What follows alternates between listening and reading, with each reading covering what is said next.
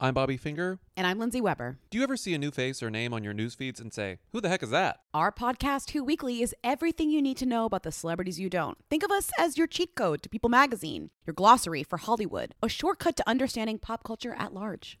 For the past 8 years, Who Weekly has been telling listeners everything they need to know about the celebrities they don't. The New Yorker says we spelunk deep into the demi-monde with convivial delight. That's a direct quote. Mostly, we're going to explain to you Irish star Barry Keoghan's sudden rise to fame and relationship with a not-so-under-the-radar pop princess named Sabrina. The fake wedding Real Housewives star Cynthia Bailey had to promote a limo rental company. And why all the Gen Zers you know are talking about a guy named Benson Boone. Each episode goes deep into the biggest celebrity stories of the moment. And if you're still confused, we even have a weekly call-in episode where we answer the most burning celebrity queries. Who Weekly airs twice weekly with brand new episodes on Tuesdays and Fridays. Listen and follow Who Weekly, an Odyssey podcast, available now for free on the Odyssey app and wherever you get your podcasts. C13 Originals.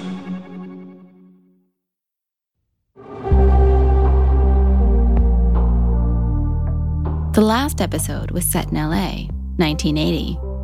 We got a glimpse of the exclusive Hollywood world that Brett, a junior at the Buckley School in Sherman Oaks, suddenly has entree to, thanks to his classmate and new girlfriend, Julie Foreman, the daughter of a powerful movie producer. Julie will become the basis for Blair, Clay's girlfriend in Less Than Zero. That same year, Brett gains entry into a second exclusive Hollywood world. His tour guide this time, another Buckley classmate, Dominic Gross. Dominic will become the loose, very loose basis for Julian, Clay's best friend, an addict hustler. Dominic's Hollywood is down market compared to Julie's. The movie stars in it are movie stars on the slide, and not quite yet movie stars. And the sex partners of movie stars on the slide and not quite yet movie stars. But it's younger, wilder, and far more titillating. We're going to spend real time in it, and with Dominic, because it's this Hollywood that stirs Brett's imagination. And it's this boy who serves as the unwitting muse of Less Than Zero. I'm Lily Analik, and this is Once Upon a Time at Bennington College. First things first, who's Dominic Gross? Here's Ajay Sagal, a classmate and friend to both Brett and Dominic. There were these twins that ended up coming to Buckley, and they had like an outrageous amount of freedom and money. All the girls liked him, especially Dominic, the younger, like by 2 minutes one. One girl gets him. Again, Ajay Sagal. Nicolette was very like, I'm going to find the cutest boy, and that's going to be my boyfriend. And, you know, she was hot and manipulative, and so she became his girlfriend. So Nicolette had made, God, this is like high school drama that I'm reliving. I can't believe I still remember, but I do. It's formative years. So, yeah, Dominic was like her kind of, you know, trophy boyfriend. And Nicolette's whole world, like, we're riding around in a Porsche. We're going to go to this place where we can go to any restaurant we want. We got money. We're cool. If Dominic, a surfer, is being treated as a beach boy toy, though, he doesn't seem to mind. Here he is. So Nicolette and I started dating. I think she was in the 10th grade and I was in the 9th grade. I was 14 going on 15 and she was 15 going on 16. She just, you know, had this natural beauty. I mean, she was a very pretty gal. Like, we used to go down to Westwood and, you know, we'd be holding each other and walking, and all these guys would be looking at her, all these guys. And I just knew that, you know, she had something. Indeed, she does. Nicolette is Nicolette Sheridan, Edie of the hit NBC show Desperate Housewives. This is before that, though. This is before she's the living embodiment of the California dream girl in the Rob Reiner romantic comedy The Sure Thing, or the homewrecker Paige Matheson on Knots Landing, or the cutie on roller skates in that famous Martini and Rossi commercial. Martini Rossi. Anytime, any place, anywhere. This is when she's Nicolette Savalas. stepdaughter of Telly Savalas, or I guess common-law stepdaughter of Telly Savalas, since her mother, Sally, never quite got around to marrying Telly. Sally and Telly met on the set of a Bond movie, the George Lazenby one, on Her Majesty's Secret Service. Telly played the villain, Ernst Stavro Blofeld. Sally, credited as Danny Sheridan, one of Blofeld's 12 Angels of Death. Or, I guess, ex-common-law stepdaughter of Telly Savalas, since Telly and Sally have recently split. Dominic on Sally. When Nicolette and Sally would go out, just like shopping, for the supermarket, Nicolette's mom didn't really want people to know that that was her daughter. And so when they would go out, it's like sisters and kind of wear the same clothes. So that's kind of that relationship there. A sister-sister kind of mother-daughter relationship. Sally's new love is pre-Miami Vice Don Johnson, whose biggest claim to fame thus far is doing Full Frontal in 1973's The Herod Experiment. His other biggest claim to fame, living with Melanie Griffith, the then 15-year-old daughter of his Herod Experiment co-star, Tippi Hedren. Dominic on Sally and Don. Sally dated Don Johnson. I mean, he wasn't anything big back then, but they were a good-looking couple, Sally and Don. Don was from Missouri, so he would get a cowboy hat for himself and Sally, and then they'd go out and dress to the hilt, and had fun with each other. I mean, the person I probably feel sorry for was Telly Savalas, right? Because he's paying for this house, and you got Don Johnson hanging out with Sally, right? You got me hanging out with Nicolette, and the house was amazing. It was in Bel Air. It was on Copa de Oro, and had a killer pool, a killer Tudor house right across the street from UCLA, and there was no reason to leave. Sometimes, though, he's forced to. I would spend all night at Nicolette's house. I mean, we were just physical all night long, and I would wake up with this bad hunger pain. And so I would get on my motorcycle, drive down to Westwood early in the morning and go to McDonald's, and I would see Bruce, I would see Chip, and I would see Brett there getting ready to go to the movies. This is freshman or sophomore year, and presumably a Saturday morning. So, of course, getting ready to go to the movies is what Bruce, Chip, and Brett are doing. Brett was really... I was the obnoxious surfer kid brat that always bully, I would say, and tease people. And Brett always took it with stride. He was a good kid, and I would just try to shock him, with the most gnarliest stories about, sex or whatever. And he would just chuckle and laugh, and he was always good-natured about it. Let's try to picture, for a minute, this early morning scene at the Westwood McDonald's. Brett, pasty, pudgy, introverted.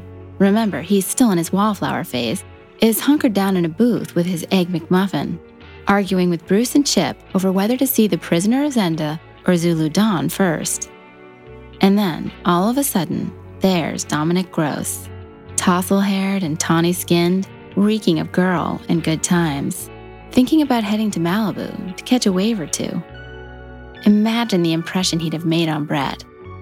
It would have been as if Jan Michael Vincent, star of instant surfer classic Big Wednesday, and a major crush of Brett's, stepped off the screen and into the local fast food joint, stayed just long enough to talk a little sex trash before breezing out the door with a grin. As for Dominic, he's spending the night at Nicolette's routinely. I was basically living at her house or sometimes going to Eric's place, just to make like I was not living over there, because their mom might have gotten upset because I was basically there too often, you know what I mean? So if I felt like I was hanging out too much, I could go hang out in Beverly Hills with my brother's apartment. Eric's place, Beverly Hills, my brother's apartment. So Ajay mentioned that Dominic is a twin. Well, Eric is Dominic's twin brother, which means that Eric is 14-15 too. So what's Eric doing with his own apartment? And in Beverly Hills, no less.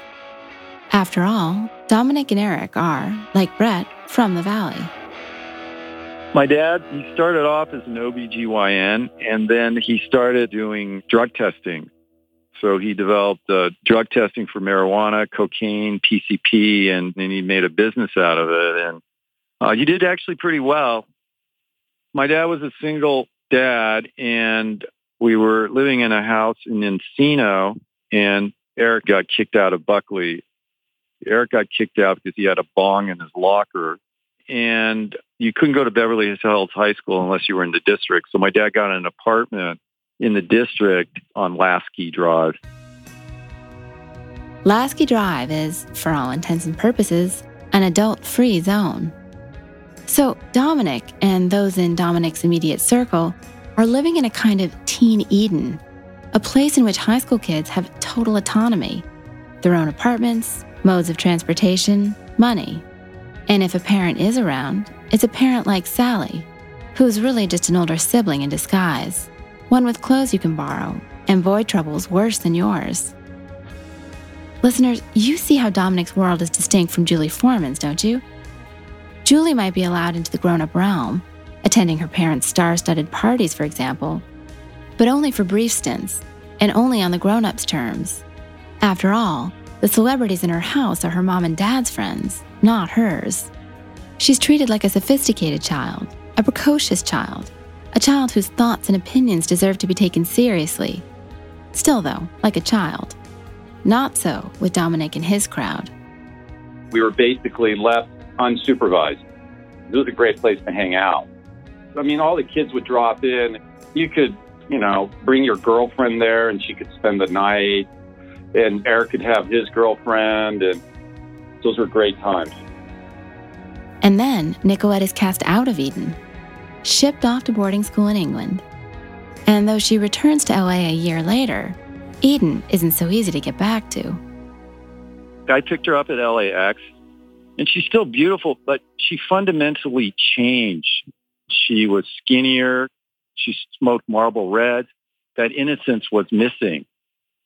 So we started off right where we left off, but there's something not right with her. Dominic and Eric throw themselves a birthday party at a restaurant on Sunset. An after party at Nicolette's house follows. It's with a bunch of Dominic's new buds, girls from Lycée Français, a French-style private school in West Los Angeles. Tatum O'Neal, star of the Bad News Bears, and the youngest Academy Award winner in history for her supporting role in Paper Moon. And Leif Garrett, then among the biggest teen idols in the world. His song, I Was Made for Dancin', one of the anthems of 1978. So these girls were friends with Tatum O'Neal, and they used to do drugs like crazy. So they were kind of a druggy crowd. So Leif liked to hang out with, rich people too. And so what ended up happening is I became friends with Leif, so did Eric, because, he had star power. It was starting to wane, but it wasn't completely. But Leif would just hang out all day long and do drugs all day long. Dominic leaves Nicolette and Leif alone together that night. Big mistake. I shouldn't have done this, but Nicolette and Leif were in her swimming pool hooking up. And I'm like, oh, that's not good. So I introduced Leif to Nicolette. That's that for Dominic and Nicolette, who'll move in with Leif and his mother a few months later. That's that for Dominic and Buckley, too. The people in Buckley were starting to get inbred. It's a very small school, so people start dating each other when they shouldn't be dating each other. And they didn't like me because I was too snobby or I wasn't really friendly. And they became cool when I didn't think they should have been cool. The people there were like Ajay, there were Michael Landon, Julie Foreman, and, they became like the uber popular people. And I was like, okay, I got it. Dominic spends senior year at Northfield Mount Hermon in Massachusetts, then comes back to LA for college.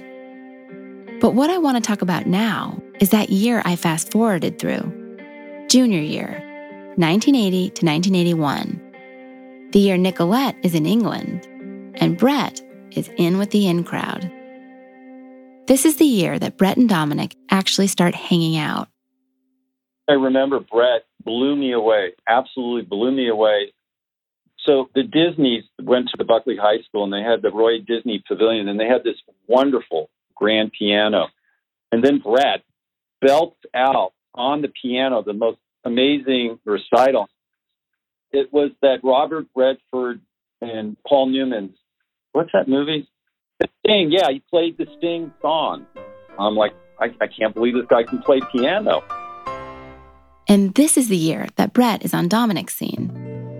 Well, maybe not quite on it, but close enough to sniff it out. Now, Dominic is not sexually ambiguous, is unambiguously heterosexual, yet his scene is sexually ambiguous, or becomes so with Nicolette absent from it. He's spending a lot more time at his brother Eric's Beverly Hills apartment, and with Eric's Beverly Hills High friends, including Dean and Davis Factor, the great-grandsons of makeup tycoon Max Factor. And Dean and Davis are, according to Dominic, tight with Eric's neighbor, Ron Levin. Ron is middle-aged, gay, socially connected, he's all over the Andy Warhol diaries, and a professional con artist. Dominic on Ron.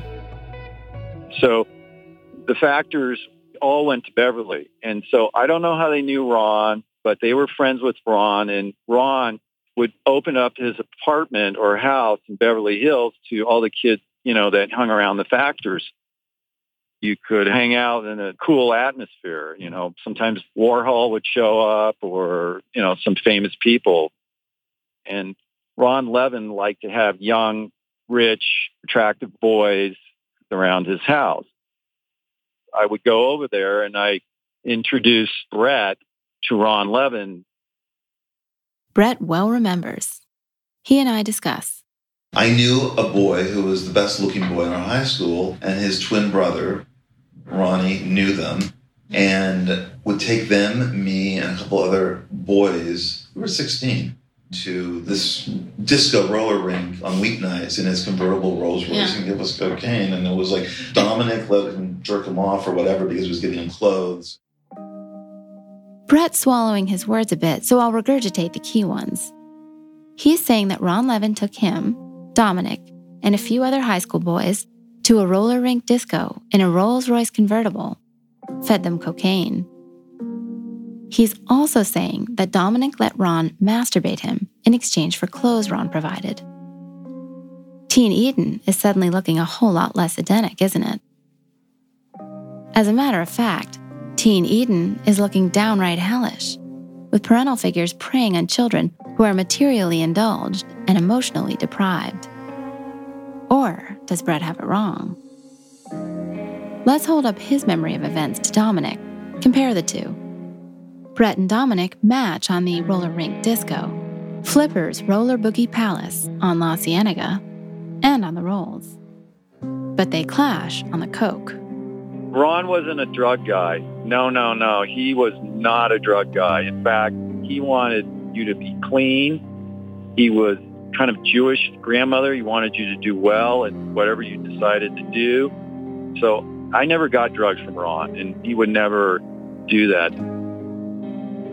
They clash harder on the sex. Ronnie, he didn't try to make moves on young men. We kind of knew he was gay, but he wasn't a pedophile or anything. He was a decent man. I remember him giving out, I don't know if they were real, $100 bills to homeless people in Hollywood late at night. I mean, yeah, he was kind of a crook, but he was a good guy. Hang on. Dominic's not done. He has more to say on the topic of Ron, and the sex Ron isn't having with underage boys. That's a real quick way to scare kids so they don't come back ever again if he crossed the line. And he never did with me or Eric or Dean or Davis. And he didn't cross the line and give drugs or try to get somebody to have sex with him. That's definitely not what Ron was about. He was more of a place to hang out and shoot the bull. And you could raid his refrigerator. I mean, it's like, oh, let's go raid Ron's refrigerator. As I mentioned, Ron appears in the Andy Warhol diaries, edited by Pat Hackett, Warhol's frequent collaborator. Pat was close with Ron. She admits that he was a con artist, but she puts the emphasis on artist. Nothing Ronnie did was ever sneaky. It was always just so bold and outrageous that, you had to laugh. In one of the diary entries, that I think that was the complaint, that he had gone into one of the galleries where there was a show of Andy's, rolled up some drawing, and then came back and tried to sell it back to them. And it was just so interesting to watch somebody who had, no rules, would just see what he could get away with. Furthermore, Ron, according to Pat, is a con artist with an open and magnanimous nature. Oh, give me a kiss, come over here. Oh, your complexion is so beautiful. Come here. He really was always very lonely, and he was always so happy to see everybody. He bought all his friends clothes and things like that. He said, do you want this? And he was, I don't know if you can say generous with the person who's paying for everything with stolen credit cards, but he was generous with them. Pat objects strenuously to the idea that Ron would push drugs on minors or sex. I don't believe at all that he bought them coke. Not at all. Drugs were not part of, him. I wasn't in, LA that often, but when I'd go there, that's when I'd see Ronnie. And the Factor boys were there. He loved to have those kids around. It wasn't anything sinister at all. He was a thief, but he did have character. Brett is projecting something that was not there. The funny thing is, Brett knows he's projecting, or at least he strongly suspects it. He told me that if Dominic heard his theory, i.e., that Dominic was trading sexual favors for clothing and other goods, Dominic would say to him, quote, "You're insane," unquote. And Dominic does think Brett's insane, as does Ajay, who also hung out with Dominic and Ron Levin. No, there was nothing like that happening. Brett kind of got jammed in there. My guess is he just wanted to be with the coolest people in a Porsche that he could be with, and he probably had some, unspoken, deep, crazy attraction to Dominic. Okay, let's say Brett is drawn to Dominic, a rich and gorgeous straight boy, and sexually unattainable. So he imagines a scenario in which Dominic can be attained sexually, if not by him, by some other male. Basically, what he's done is take Dominic, a human being he can't control, and turned him into Julian, a character he can. A simple case of an artist exercising his prerogative. And yet, maybe not so simple. Yes, listeners, the screw is about to get turned again.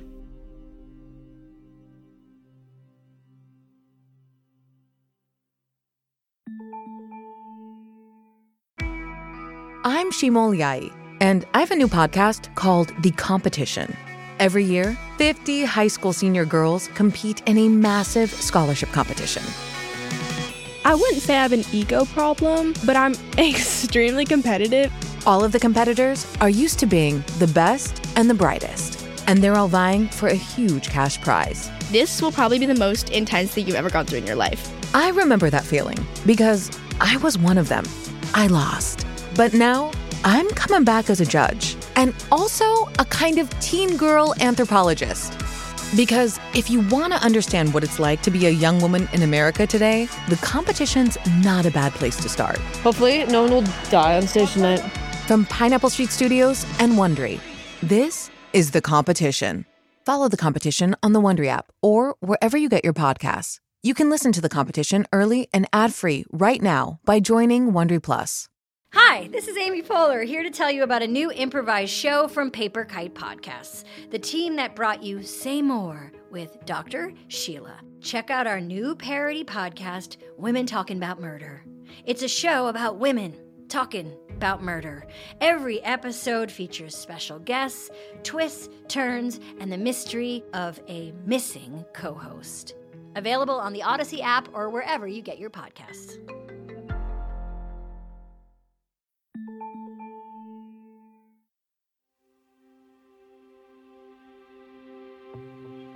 Brett's surmise about Ron and Dominic isn't accurate. that doesn't mean it isn't true. It is true, at least in the spiritual sense, by which I mean the possibility of sexual exploitation is in the air. And if Dominic had been a little more desperate or cash-strapped, actually strung out on heroin, and not driving a cherry red Porsche Carrera, and if Ron had been a little less principled or concerned with appearances, not at heart a Jewish grandmother, then who knows?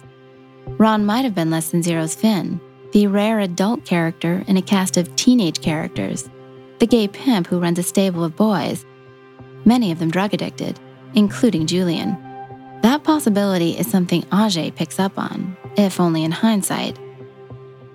And excuse the gusting wind sound, this interview was conducted in the middle of the Santa Anas, and Ajay was trying to find his dog.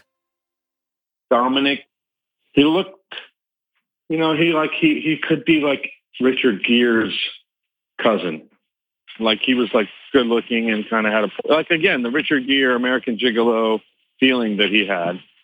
I just remember being at Ronnie Levin's house a couple times with Dominic or Eric or whoever, and there's like a Warhol on the wall and big bags of clothes that he would buy from this store called At Ease in Westwood and just give them out to the young men who lived there or hung out there. I was so unsophisticated at the time that I was just like, oh, this is a nice guy named Ronnie Levin. But then, Brett was not unsophisticated, and Brett would say, yeah, those are boys that he's fucking, a guy who was probably in his 40s or 50s hanging out with a bunch of, good-looking teen, there weren't any fat and ugly boys there.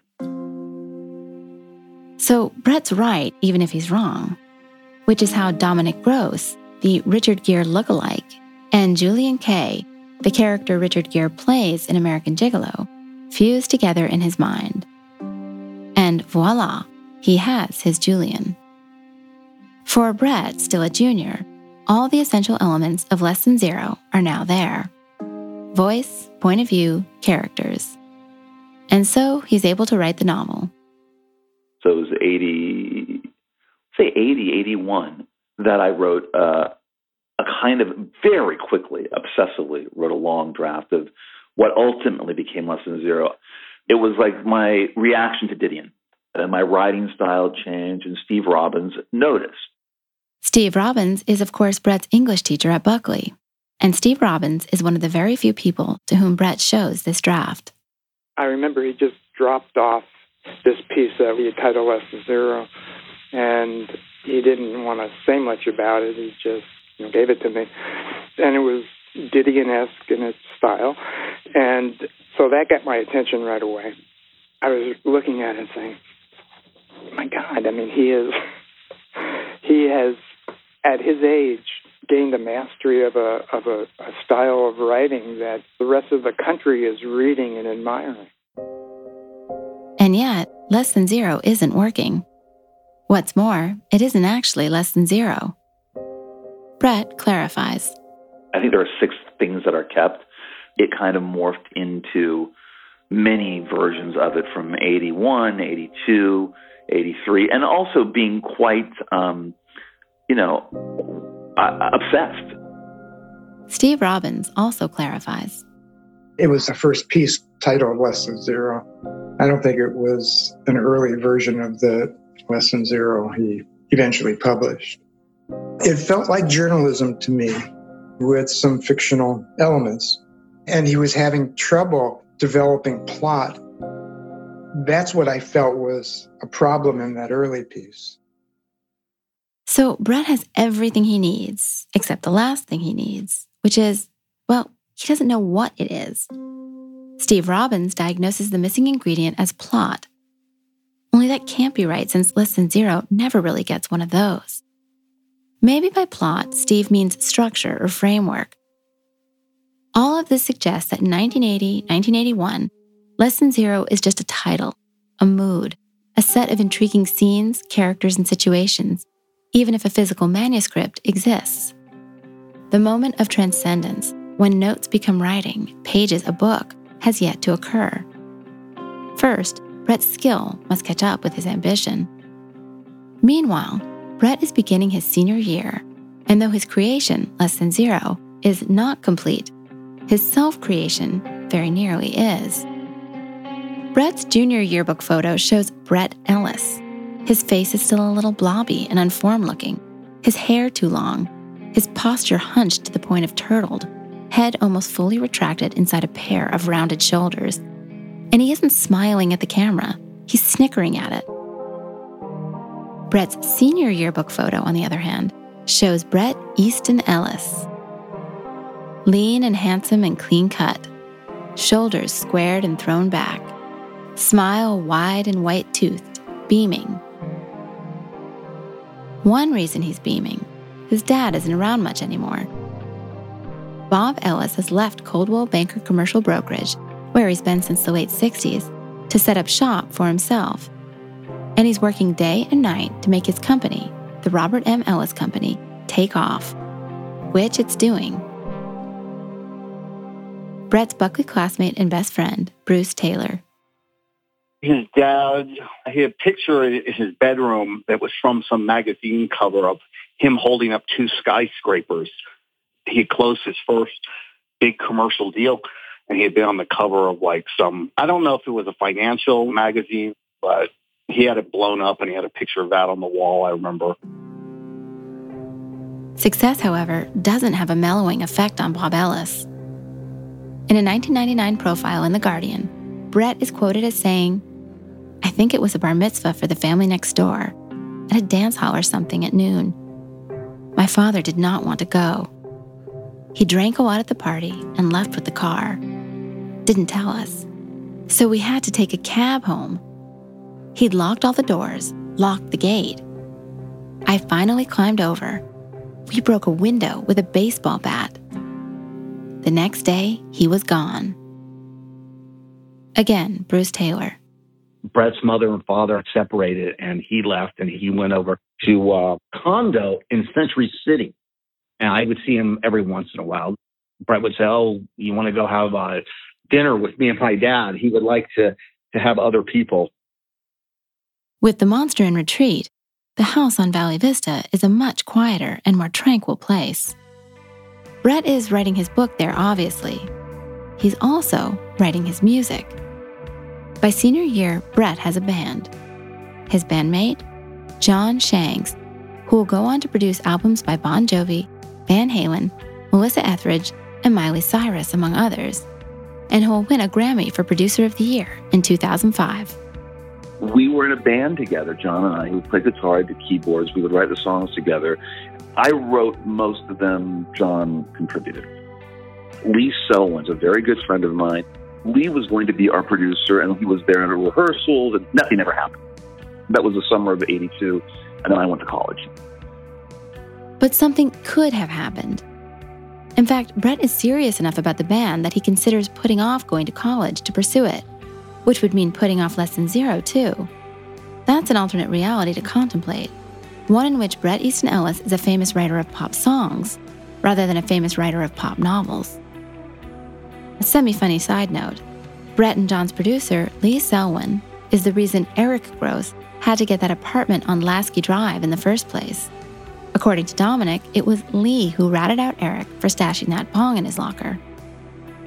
So Brett starts high school on the outside, ends it on the inside. I did have a girlfriend. I went to parties. We all went to the beach. I helped decorate the float. I was part of the crew. He has a public persona, and it very much involves his girlfriend, Julie Foreman. Ajay on Brett and Julie. Brett was just like the cute guy that had been overlooked, and he was very smart and funny as opposed to some of the other guys in high school that were kind of not that interesting, but nice guys. Julie just, he could do no wrong.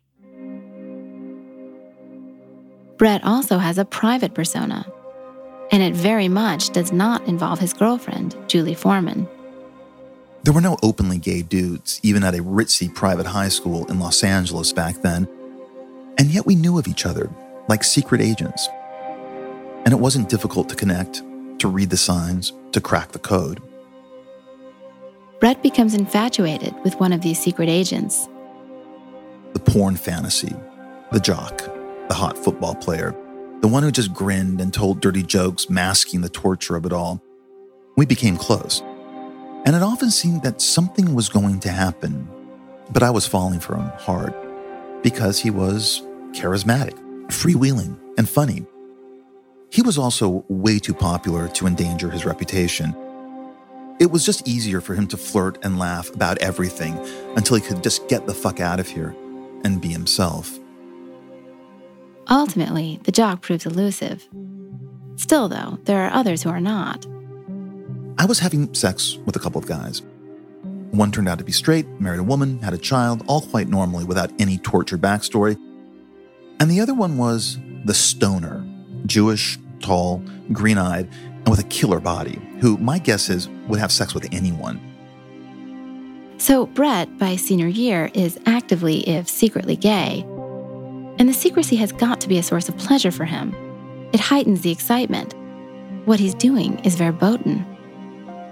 Julie is his serious girlfriend, which means he's having affairs, is in corrupt adult sexuality territory. And a corrupt adult is what he's wanted to be since he was an innocent kid.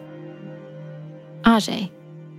Brett really wanted to enter the world of adults, much faster than all the rest of us.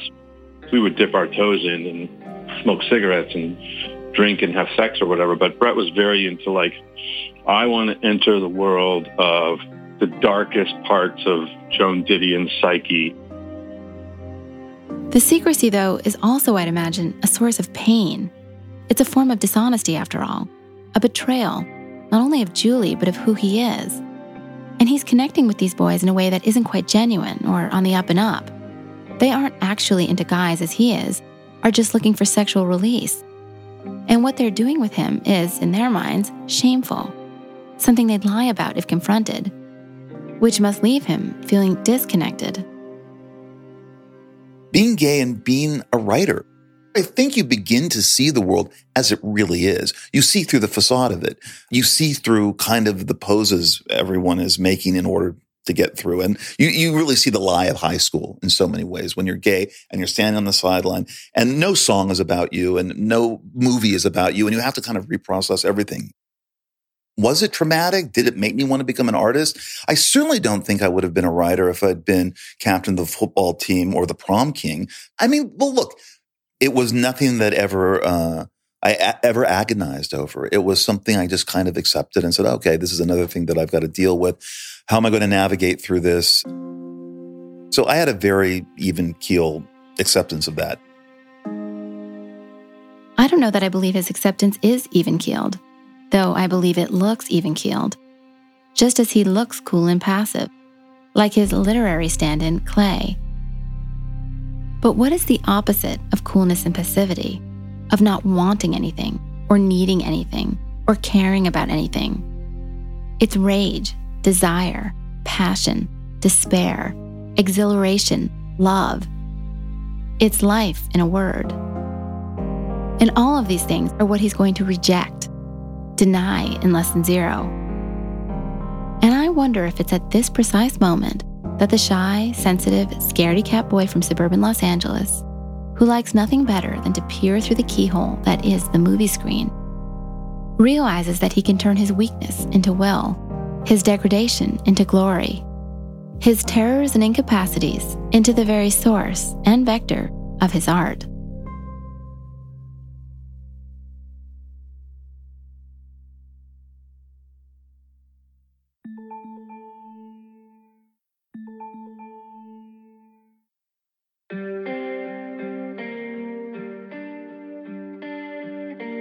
If Brett is at some level living a lie, he isn't writing one. And he is, tentatively, selectively, beginning to show his work. Not to his classmates, but to his teachers. And to teachers other than Steve Robbins. I did a nonfiction piece for my sexual mores class. I wrote a Didion-like 30-page piece about my sex life then. The problem is that I was secretly seeing a straight guy who was aggressively straight. I was in love with this person who was not going to go there. And I wrote about him. I wrote about my girlfriend, Julie Foreman, who put up with me in a way. She initiated this relationship. her father was gay, whatever. So I talked honestly about that. I talked about some of these other guys that I had been with that year. And again, just describing scenes. Not like my feelings for Matt were complicated. It was like, Matt invites me over. We hang out by the pool. His parents aren't home. He wants to go skinny dipping. So the one teacher, my English teacher who I showed it to, was horrified and very worried. And I had a private meeting with me. I didn't care. She was a little uptight. She wanted an essay about feminism, men and women relationships, your feelings about love. And I turned this in. And he's getting closer on Less Than Zero without quite breaking through. Brett again. I had written a chapter where Julian was the narrator and describing a sexual tryst he had with an older businessman in a motel room. That scene will appear in the book, but from the perspective of Clay, the story's center. As I said, Brett is not showing his writing to his classmates. And yet rumors are beginning to swirl. Steve Robbins. I remember there was some incident and there was this other kid who was kind of outing Brett in class.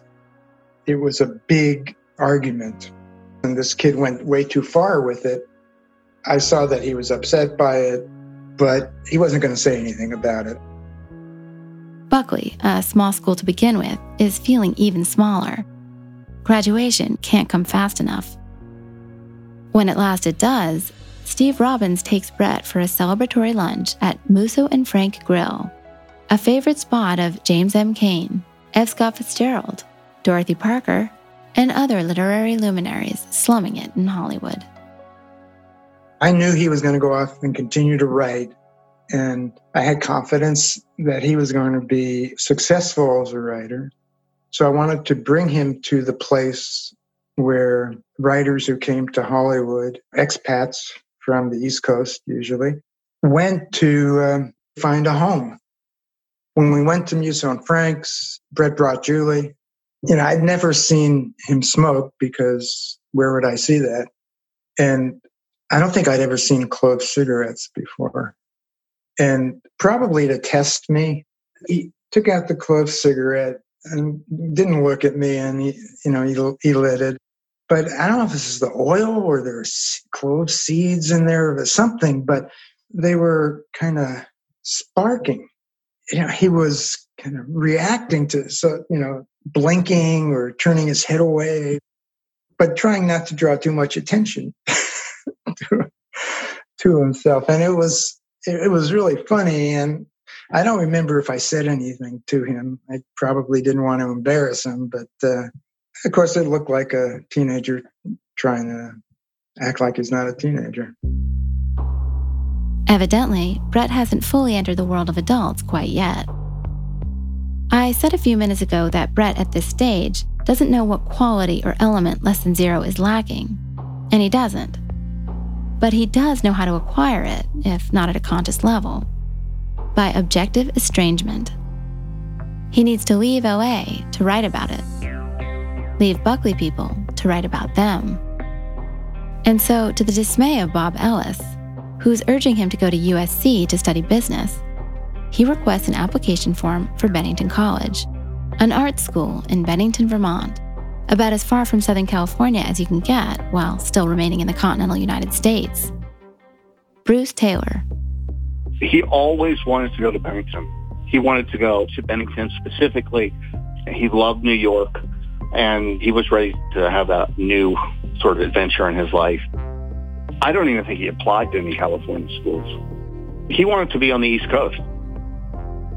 Brett is a fantasist, and the East Coast embodies a certain kind of fantasy. New England colleges look the way colleges are supposed to look, and New York is where you go if you want to contend as an artist. I really wanted to get out. I just didn't want to be in LA anymore. When I was writing Less Than Zero, I could only imagine New York, and I wanted to live back east. I wanted to go to college back east and go and live in New York. Adding to Brett's sense of urgency, the dead bodies of teenagers that are starting to pile up. Brett mentions to me an unusually high number of young person car accidents happening during this time. Brett also mentions this. there was a story going around that there had been this person who had OD'd in an alley somewhere along Melrose. This rumor went around in 1981, 82, and that kids just were brought to see the body of another kid. And people had heard about it, and someone would meet someone at a party, and then people would come over, find the space, and just gawk at this dead body. Ajay Sehgal, though, recalls no fatal car accidents among his and Brett's peers during their time at Buckley. And as for that corpse on Melrose... No, there's no dead body in the alley behind Melrose. I don't know what the hell he's talking about. And yet Brett isn't imagining things. No, he's divining them. A shadow is about to fall on his sunny world. That shadow is death. And it's long, and it's dark, and it's heavy. And it obliterates everything. He's getting out just in time. I felt like beneath the facade of beautiful teenagers and lovely setting and nice houses, that there was a darkness that was encroaching upon everything. And I really did notice it much more strongly after I'd left for 5 or 6 months and came back after I went to college for my first term.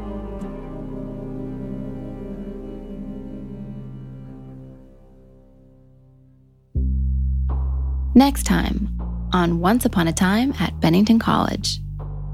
The Brett crowd, their whole narrative seemed to be figuring out who slept with who. At the parties, you'd see them dressed in black, all going to the bathroom like we were going to come get them.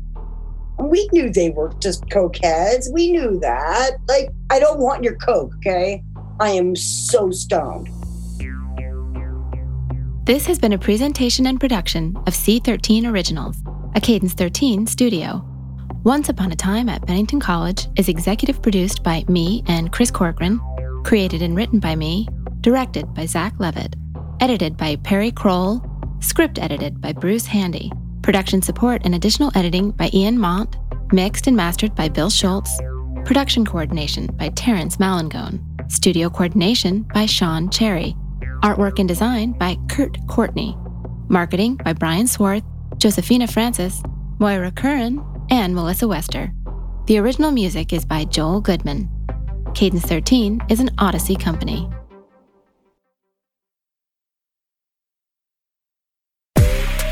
It's Sophia Franklin, and if you don't already know, listen up. My mini-series is live now each and every Monday, and the only person missing is you. We're dating, we're dumping, we're learning, and we're tapping into all the feels that originally brought us together. Listen and follow Sophia with an F on the Odyssey app or wherever you get your podcasts.